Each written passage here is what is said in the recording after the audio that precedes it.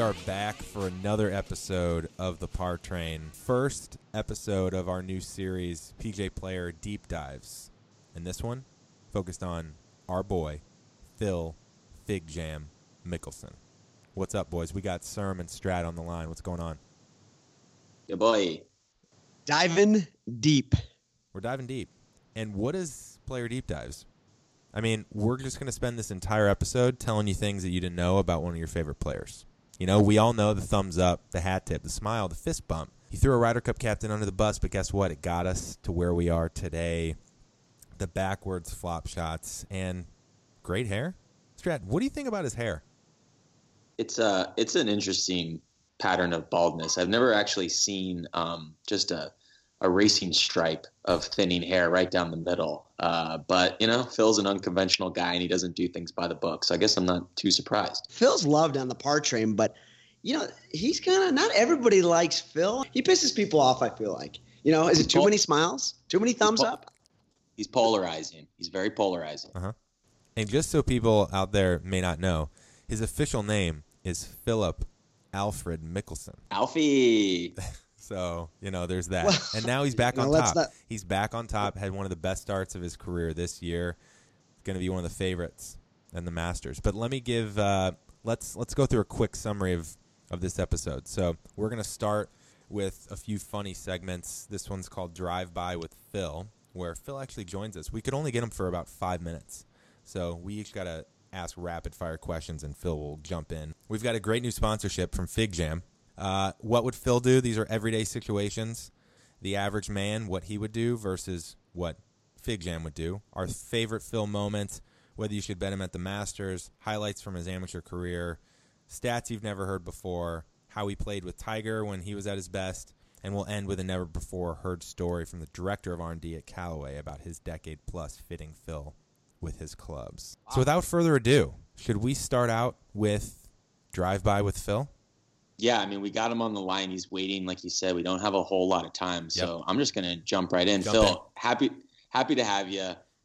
Very excited. Big fans. I got to say, you know, I'm going to ask the question because everybody wants to know, what was the deal with your shorts situation at the PGA? I still am in shock that I did that. I just can't believe that I did that. I am such an idiot. Okay, I mean, I understand that. You know, we've got moments where maybe we just do something that doesn't make sense. I don't want you to beat yourself up about it, but I appreciate the admission there. Talk about humility. I mean, you know, you gotta be able to say that about yourself. You know, Phil, I know you're a former Arizona State guy. I went to Boulder, both big party schools. I gotta imagine you probably still get into the sauce from time to time, especially maybe after a big bet. You got any tips, you know, when you wake up in the middle of the night and you got to take that 2 a.m. beer piss and you pray to God in the dark that you don't miss the bowl? The key for me is missing it in the right spot. Oh, yeah. Oh. That makes sense. That's perspective right there. Why haven't I thought of that already, you know? All right, I'm gonna give my last one before I kick it over to Ev here. I know, Phil, that you suffer from the psoriatic arthritis. We all know that. Your health is very important to you. Given your active position in the medical field, I'd like to ask you about an article I read recently in I believe it was the March issue of My Delta In Flight magazine. I'm going to paraphrase. It basically said that males' testicles haven't changed much since the dawn of man, and that perhaps there may be a time when we as Homo sapiens just don't have them anymore. Would you care to discuss? Since 2000, we have had balls that have been evolutionary. They've kind of slowly evolved. Oh, okay. That sounds like good news. That's great Happy news. To hear it. Yeah, thank God. Phil, I wanted to ask you, everyone remembers the 2002 U.S. Open when you finished runner-up to Tiger Woods. Is there anything you wish you said to Tiger on the tee box before the round? I know you like the gamesmanship. Just curious if you think something you could have said would have changed the result to get you your first U.S. Open. Is this whose ass we're going to kick today? Oh, wow. Wow. Okay. I wasn't expecting that, but that's kind of what I wanted. So, okay, my last question is, speaking of, I know Strat mentioned ASU, why would you go to the best community college in Arizona? Do you regret it? I still am in shock that I did that. I just can't believe that I did that. I am such an idiot. Oh, okay, there it is. Humility again. Wow. I mean, Okay. Okay. All right. I I didn't see feel that like coming. this is taking a turn on the train today. But let's. I'm dying to ask you. We got a real slow play issue on the tour right now. Those guys who play slow, they don't seem to listen to anyone. What do you think? I like players that play quick and listen. Oh, Okay. I loves fast play. Okay. All right.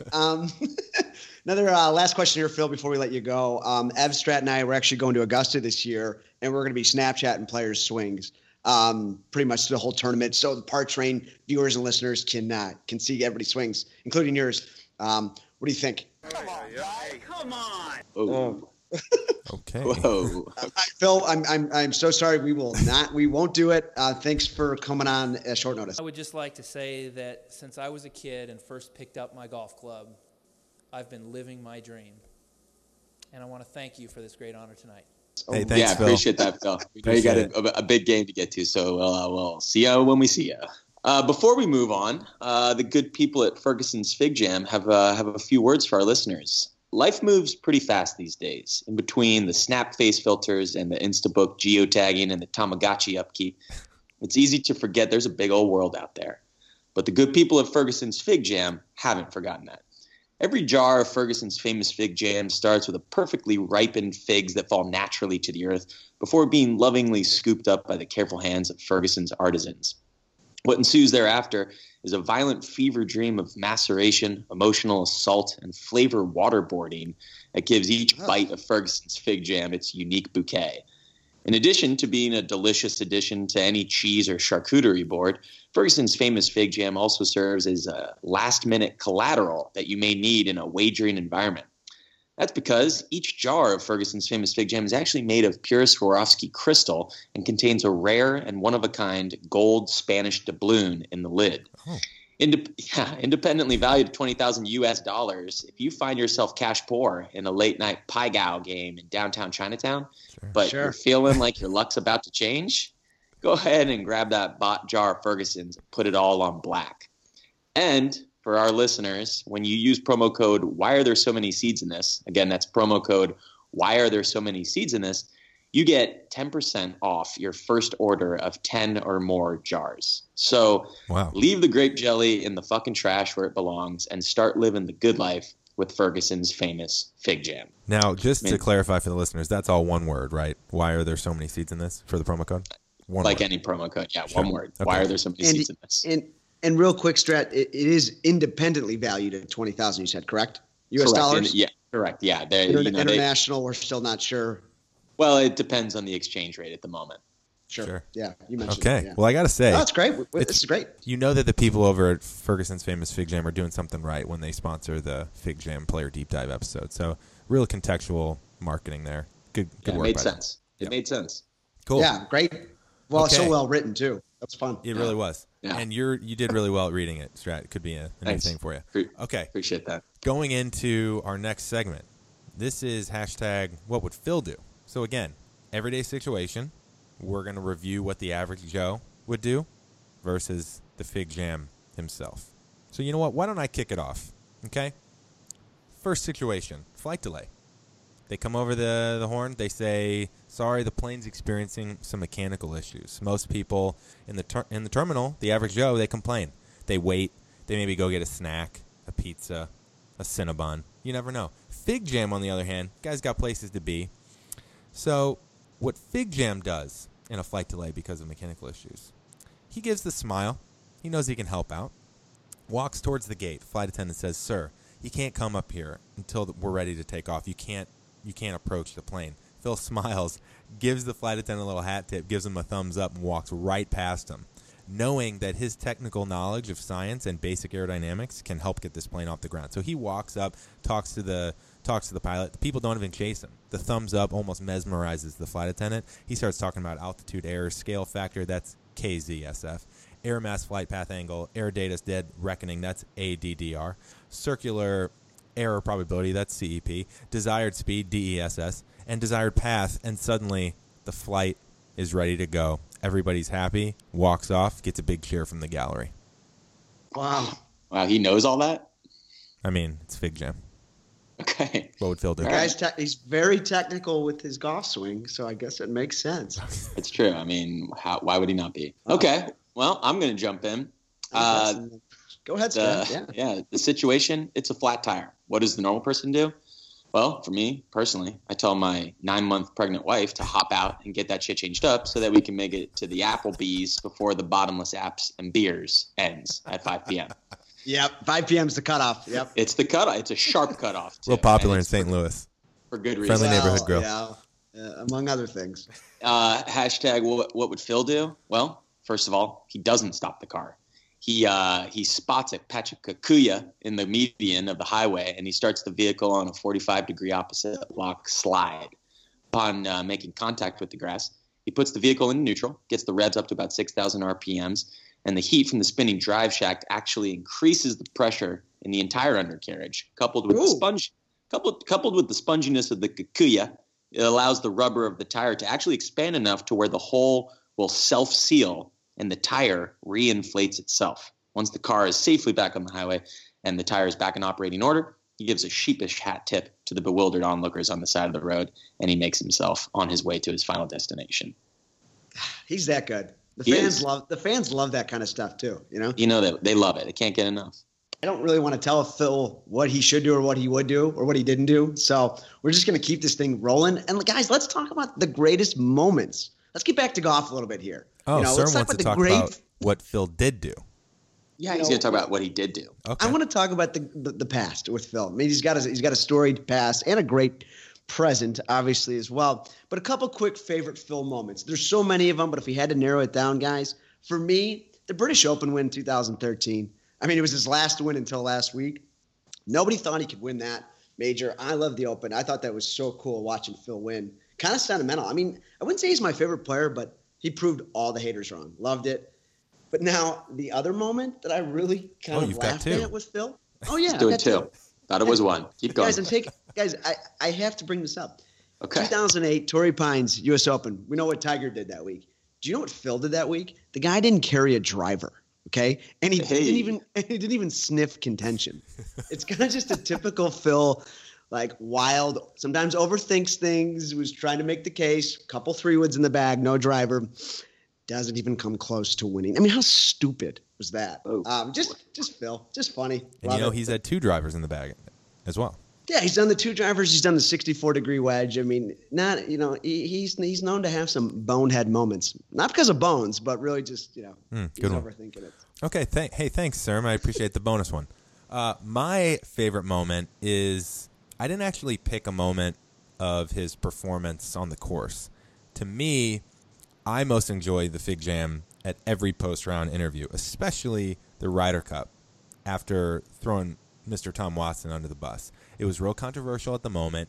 Kuchar next to him looked real uncomfortable, as did everyone else sitting up there. But that might have been my favorite moment because I love the Ryder Cup, and Phil's the only guy that would ever do that and just basically call out the guy sitting 4 seats down in front of global media. And look where we are now. We got the pod system. We got the task force. And now we could take down the European team on European soil this year, which I'm real excited about. So I'm going to go with the post-round interview, specifically the Ryder Cup one. Ev, I think we just love that Phil has no filter. Yeah. Never has. Honest interview, unlike many other guys out there. Yep. He kind of lulls you into a false sense of security with his interviews as well, because he's very charming and he says all the right things, and then he just hits you in the dick with some real fucking raw shit, and you never saw it coming. Snake in the grass. Whoa. Yeah, and you got to be careful. But we kind of love it, I big time love it. My favorite moment is actually, I remember my dad was obsessed with golf when I was a kid. I was a big hockey guy. I couldn't give 2 shits about it when I was younger. But I remember watching one weekend with him, and Phil was doing a tutorial on his infamous backwards flop shot. And I remember, A, I was freaked out because the left-hand swing just looks weird. And B, I couldn't believe that was actually a fucking thing. And it bridged the gap for me between golf being something that my dad watched on the weekends, and it wouldn't allow me to watch the cartoons that I wanted to watch, and showed me that these guys are actually incredible at what they do, and that Phil just had a completely different approach to the game. And I will say that I've probably tried to hit that shot maybe 100 times, and it never. How'd you do? Works. Never works. I blade the fuck out of it. Can you hit a normal flop shot? I can. I'm getting pretty good at forget it. the backwards. Can you even do a normal one? I've got my flop game has gotten a lot better these days. Actually, I hear you're chipping in. I hear. Well, that's a perfect segue. I think Strat needs to spread some knowledge to everyone out there, because let me tell you something. Yesterday morning in Los Angeles, we got out before the day job, and thanks for the invite. Strat tells me you're in Chicago. Strat tells me that he watched a 3-minute video from Figjam about this 3 simple tips on good chipping. The guy sends it to me after the round. Didn't want to jinx it. During the round, the guy chipped in, was it 4 times? I believe it was 5. 5 times, including a Believer 50 yards out like for eagle, a pick shot. The guy was 6 under through like 10 holes. Strat. It was a revelation. It was Phil's a master. He doesn't even know how many times he chipped in. It was so many. It was out of control. I couldn't have been more confident. Okay, the only thing I wish I would have had a 64, because I felt like that extra 4 degrees would have helped to chip in 2 more. But I congratulated him. It was so absurd how many times he was chipping in. I just threw my bag down and walked to the next tee. It was unbelievable. Thanks to Phil, Strat doesn't even want to hit greens anymore because he knows he's got that much confidence. So, Strat, do you want to talk through those tips? I feel like you have to. It was very basic, which every good tip is a simple tip. It's you either play the ball off your front or your back foot, never in the middle. You want to keep those hands in front of the ball, regardless of if you're playing it off the back or the front. And you want to keep all that weight on your lead foot. That's it. It feels weird. It feels the most bizarre when you're playing it off your front foot and your hands are above your legs and all your weight's on your front foot. But that's a compromising position, hands above the legs. I don't know. I don't think that's the thing with Phil. Like that, everything always on your front foot. I can't chip. I don't think most people can chip like that. It's really interesting, but then it works for you in a way we've never even seen. Wow. Well, it was devastatingly effective. So give it a shot. I'll maybe we'll throw the video link in the show notes for everybody. Sure. Speaking of segues, I'm betting on Strat in the next round against you. I think the odds are pretty good. I'm not wrong there. Do you want to talk Masters odds? Is that what you're doing? Well, segue? I think you want to talk about it a little more than I do. Go into it. Okay. So prior to Waste Management this year, Phil was at 40-1 to win the Masters. It's not a surprise. He had 4 top 6s going into his win at WGC Mexico, and obviously he just won. So now he's at 18-1. I think the story, though, is, number 1, do you take that bet? And number 2, to me, that's still crazy high. Phil Mickelson, who's won 3 Masters and playing as well as anyone right now, to be 18-1, you can take my money for that all day. Yeah, I think it's a great bet. I think it's a little high because of just his age, right? And Strat, how many chip-ins is he going to have? I'd say over-under at 6, and I'm going to take the over. Phil's an absolute favorite to win the Masters. Absolutely. Because we're deep diving here. A lot of people don't hear about his amateur career. I didn't realize it until I dug deep and did some research because, we got stats guys here. Stats department. Is he the most dominant amateur in history? I'd probably know because Bobby Jones, stayed an amateur for his whole career. But if you look at it, there's some great context here. He could have been, or it might have been the most impressive run in a short time because he turned pro so quick. But so Phil, a couple things for listeners to know. Phil was a U.S. amateur champ, 3-time NCAA individual champ at Arizona State. That's mind-boggling. I think that's the most. He won 16 times in college. I think we saw, Ev, that Tiger only won 11 times in college. Now, granted, Tiger played 2 years, not 3, but still 16 wins is crazy.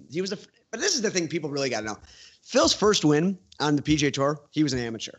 I mean, that is just – isn't that fun right there? And it was his first event. It was his first PGA Tour event. That's incredible. Comes out of the gate swinging. He was low amateur at the Masters. But here's the thing about Phil, too, guys. In the 90s, the guy had a look very different than he had today. Pop collar, no hat. And the guy The guy had some swagger. And before Tiger came along, I think everybody thought he was the best player of the upcoming generation. Turned out he was number 2. But here's the thing, though. He didn't get a major until 2004, right? Took him a while to get one. And once he got it, he won 5 majors in 6 years. Floodgates. Really yeah. got This yeah, is a he got classic down to floodgates Just moment. 4 major. Was it? How many majors does Phil has? 5 right now? He has 5, right? yeah. Yeah. So incredible amateur like Tiger, but maybe even more impressive in his little short run. And then Strat, he became a pro. He started making some money, and he started having some fun with that money. Well, I don't think it's any surprise to any fan of golf that Phil's a big gambler. I don't know what his career earnings are. Maybe Evan can shed some light on that, but I'd venture to say he's probably gambled away double that. Over 80 million. Okay, yeah, there's definitely about 160 million in gambling debt somewhere floating Thanks, around. stats team. Yeah, thanks, stat guys. But he's a big gambler. All these golfers are. They're competitive as fuck. And I think one of my favorite gambling stories comes on the set of one of my favorite golf movies, which is Tin Cup. This is according to Cheech Marin, Roy McAvoy's caddy in the film. Apparently, they're dicking around on set, waiting for a shot to get set up. And there was a very tall pine tree. And someone says to Figjam, hey, bet you can't put your shoulder against the tree, drop a ball and hit it over the tree. So, of course, Phil, starts salivating. He loves this, lives for it. The shot essentially just had to go straight up. So it's Floptown Central.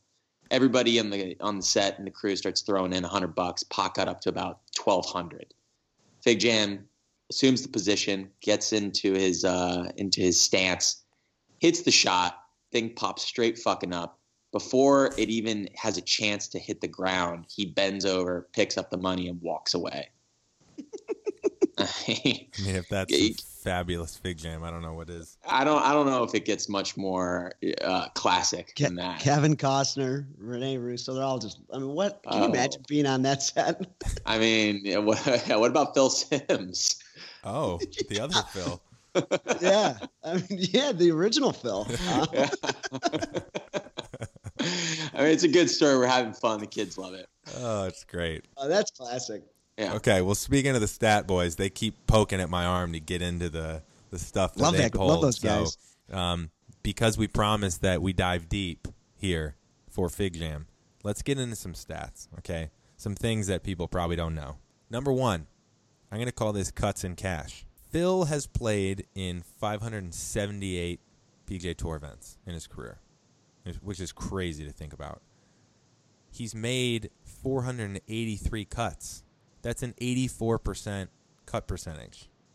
And he's made $87 million in his career from PGA Tour events. Okay? Now, to give you context, let's learn about Tiger, okay? Because he's obviously the best. Tiger's played in 331 events and made 302 cuts, which is a 91% cut percentage, and he's made $110 million.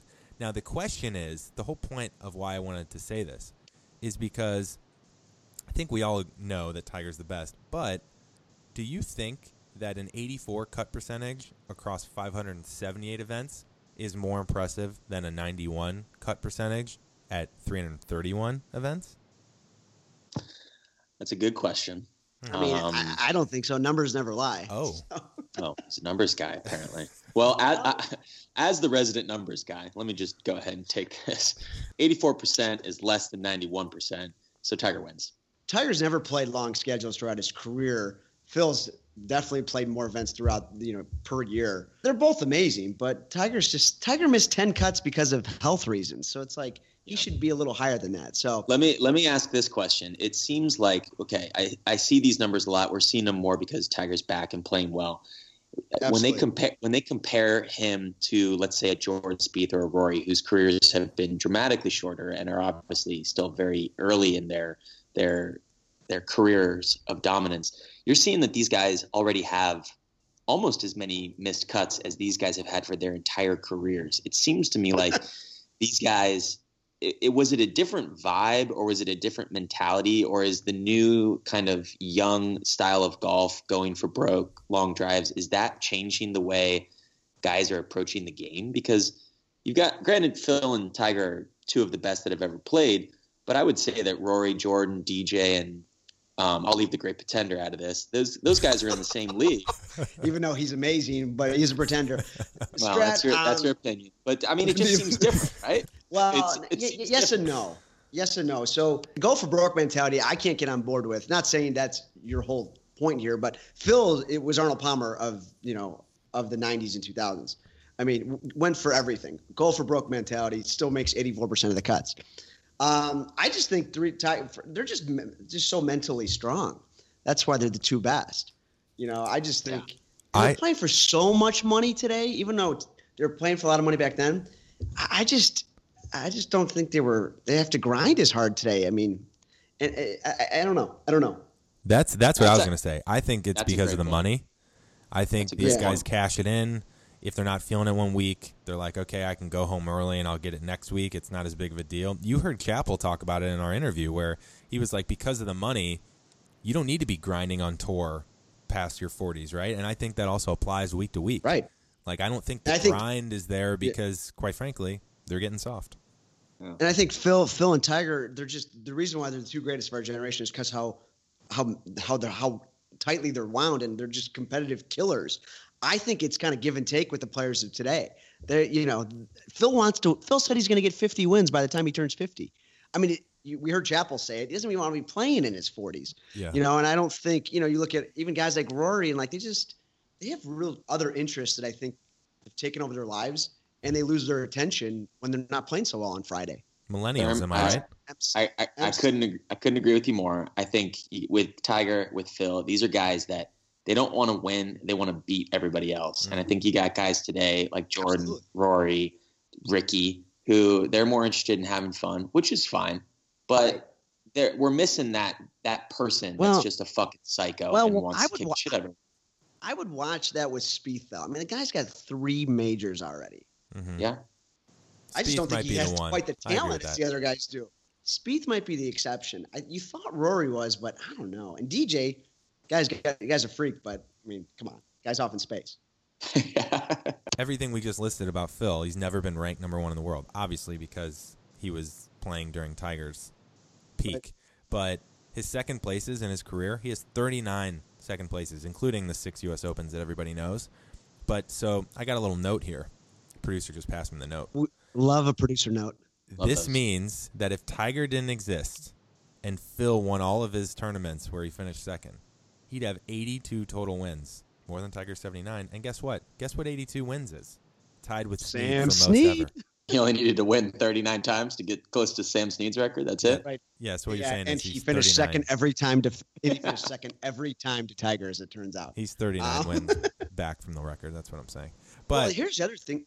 Go ahead, Dev. I was going to say he has 4 runner-ups to Tiger when Tiger won, including 1 U.S. Open. So if Tiger didn't exist, he'd also have the Grand Slam. Just saying. Well, I think the number 1 player in the World Series never reached that's interesting because 2004, Phil goes and wins his first major, the Masters, the famous jump up in the air. But Vijay Singh, right, that was a Tiger down year. Tiger was changing his swing with Haney. Vijay won 9 times that year. Yeah, the Fijian Nightmare wins 9 times that year. And he gets a PGA championship. He was the best player in the world. And you got to throw in Ernie Els, too, right? I mean, Ernie's won 4 majors, won a couple majors then, and you had Vijay. Why couldn't they kind of got in Phil's way a little bit, too? And I think that's interesting. Is he going to get that? Is he going to get that U.S. Open? It's crazy to think about a guy that has 43 wins and was never number 1 in the world. Yeah. Yeah, that's insane. Okay, so speaking of Tiger and Phil, we dug deeper. And we wanted to know how Phil plays when Tiger's playing in the same tournament versus not playing in the tournament. And we found some interesting stuff. So when Tiger gets a top 10 or better in a tournament and Phil's playing in that same tournament, he finishes on average 3 spots higher on the leaderboard. Okay, so Phil thrives off of Tiger being in contention. On the flip side, Phil has 30 of his 43 wins in tournaments that Tiger doesn't play. So it's kind of interesting. He tends to turn it up when Tiger starts to be towards the top of the leaderboard, but he tends to get it done when Tiger's not there. Interesting. I'd love to get the psychological breakdown on that. In the early 2000s, whether I guess early to mid 2000s, both in their prime, they really weren't, all that friendly with each other. I wouldn't say they were hateful like the media tried to make it out to be, but like it was a rivalry, and like those two never paled around. And now it's like a love fest with Tiger and Phil later in their old veteran careers. Strat, we've talked about this. Tiger, the intimidation factor, it was real, and Phil admits to it. Phil, like Tiger was just always one-upping me. So why don't we give the 43 wins some context, okay? Love it. Because a lot of people don't know what that means. So Sam Snead, the leader, obviously with 82. Tiger's got 79. Jack is 73, and Arnie is 62. Then there's Phil at 43. So obviously the all-time greats. But I'm curious, like, okay, what are some other guys that were surprising to me, and to give that context? So Phil is past Tom Watson. Tom Watson's at 39. Trevino's at 29. Our boy Johnny Miller is at 25. The name that I was absolutely shocked about was Davis Love III at 21 PGA Tour wins. Well, the guy's had such a consistent career, and he's won recently. He won at 50. He won the PGA in, 97? So it's just like one win every year. It's unbelievable. Pretty impressive. Wow. Also, DJ has 17 in 11 seasons. Guy's on fire. He doesn't even know it. Literally. I got two more. Two more. More surprising than Davis Love III at 21, Zach Johnson at 12. ZJ. Majors, too. Two majors. When did Zach Johnson win 12 times? Good God. Guy's a grinder. Unbelievable. And then finally, now Sir makes a good point. We were talking off air about Faldo didn't play too much on PGA Tour. I know he's got a lot of international wins, but it's crazy to me that he only has 9 PGA Tour wins. 6 of them are majors, but a bit surprising. Yeah, I think this is some good fun right here.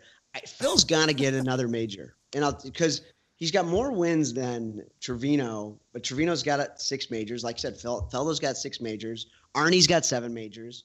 Watson's got 8 majors. If he can get into this 6 to 8 category and then get to 50 wins, it's going to be interesting how he kind of falls with his legacy. Here's something I think that's important to consider as well regarding Phil's legacy. This is something that my dad always said that didn't really ring true until I started to really aggressively watch golf consistently. You look at guys today, you look at Spieth's run in, 2015? You look at Rory, when he was number 1 in the world. You look at DJ last year before he, quote unquote, slipped before the Masters. These guys they have streaks of brilliance, right? Where they're untouchable, everything's falling. It almost feels like they win at will. But the key word there is that it's streaky. One thing my dad's always said is what makes Tiger and Phil so impressive is the consistency of their play over decades has been something that so few can replicate. And I think maybe that is Phil's actual incredible legacy. I mean, the guy was stroke for stroke with Henrik Stenson at the British a couple years ago, and everyone would have guessed that he would have won that major, but literally the guy that beat him just played the round of a fucking lifetime. But Phil's been doing this year in, year out, and it doesn't look like he's slowing down at all. And I don't think that gets discussed enough, unfortunately. No, absolutely. Look at Phil's play now. It's probably as good as it's been. Obviously, he kind of had a little lull these last couple of years. Jack Nicklaus at 46 won the Masters, but his career was fading. Now, I'm not comparing Phil to Jack of all time, but if we're looking at the longevity, playing his 40s, who says Phil can't win at 54 or 55? You know what I mean? I like that. And Sam Snead did that. Sam Snead won in his 60s, I believe, at the Greensboro. I mean, I think we're seeing something there. That's truly incredible, and I don't think we're going to see it from other players. Well, speaking of him playing better than ever, think about this. His first PGA Tour win came on in January 10th, 91, over 2 years before the great pretender Justin Thomas was born. He was born in 93. So to go from that to now, this is the first time in his career he finished top 6 in 4 straight events, and he has 5 top 10 finishes in 8 events this season, as many as he's had in 22 events last season, plus his win. So the guy's playing better than ever. I mean, he says it, and he's not lying. Nope. And he's smiling along the way and signing autographs. He's just so good for the fans. Very Arnold Palmer-like. He's an exciting guy to watch. Absolutely. I mean, whether you like him or don't like him as a person, the guy, he draws you in, and you somehow root for him. Exactly. All right, guys. So we're gonna give all the listeners out there a thumbs up right now. It's good radio. Thumbs up. Little hat tip, sheepish grin. And that's all from us. We're going to end with a little story from the director of R&D at Callaway, who's worked with Phil for decades. So this was a good one, and we'll be back soon. We got some good stuff coming. Deep dive. So for those of you that stuck around to the end, we got a little treat for you. So Evan Gibbs, the director of R&D of Woods at Callaway Golf, gave us a few exclusive stories about his experience. He's been fitting Phil for clubs for decades. So stay tuned for this. A few good stories to end the episode with. The R&D team at Callaway has had a great relationship with Phil over the years, and I think both of us really look at it like a partnership. He's looking for any edge he can get, and we are here to try and provide him with the best equipment we can to help him do so. I think one of the many things that stand out about Phil is his unrelenting passion to get better and his willingness to take risks and maybe a little unconventional approach in order to do so. So for us, coming from the equipment side, it makes things a lot of fun. I think when thinking back on Phil over the years, there are a couple stories that really jump out. The first is from many years ago. We were testing drivers at our performance center in Carlsbad. It was early in the morning and only a few of us were there, but there was a pretty significant downwind at the range that morning, and after hitting a few shots, he said, "Is there any way I can hit this with a crosswind?"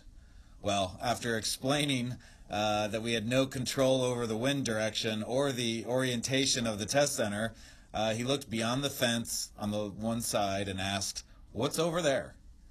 Well, there was a pretty busy road filled with people driving to work, and then nothing beyond. After taking his laser rangefinder out and focusing it on an electric tower across the road, he figured he could make it across pretty safely. But, the rest of us weren't so sure. Anyway, he then proceeded to hit about 5 balls over the fence, across the road, and into the hill, and then casually turned to us and said, "I think this driver is going to work." Second story is from the Ryder Cup many years ago. At the time, our president was French, and so him and Phil had a friendly little wager on the outcome of the Ryder Cup that year. Unfortunately for Phil, the U.S. lost, and so Phil had to serve R&D In-N-Out burgers at our test center. So Phil literally drove through the drive-thru at In-N-Out, ordered about 100 double-doubles and fries, put on an In-N-Out hat, and served us all lunch at our driving range. So he was a great sport about it, and we all had a good laugh. And lastly, just after Phil won the Open Championship, which as we all know is a pretty monumental win in his career, that next week he stopped by Callaway to thank everyone in person for giving him the tools to help him win. He then made a stop by R&D on the way out with a case of champagne and let us all drink out of the claret jug. This was, just so symbolic of the character of Phil, as well as the relationship with R&D that we've established over the years.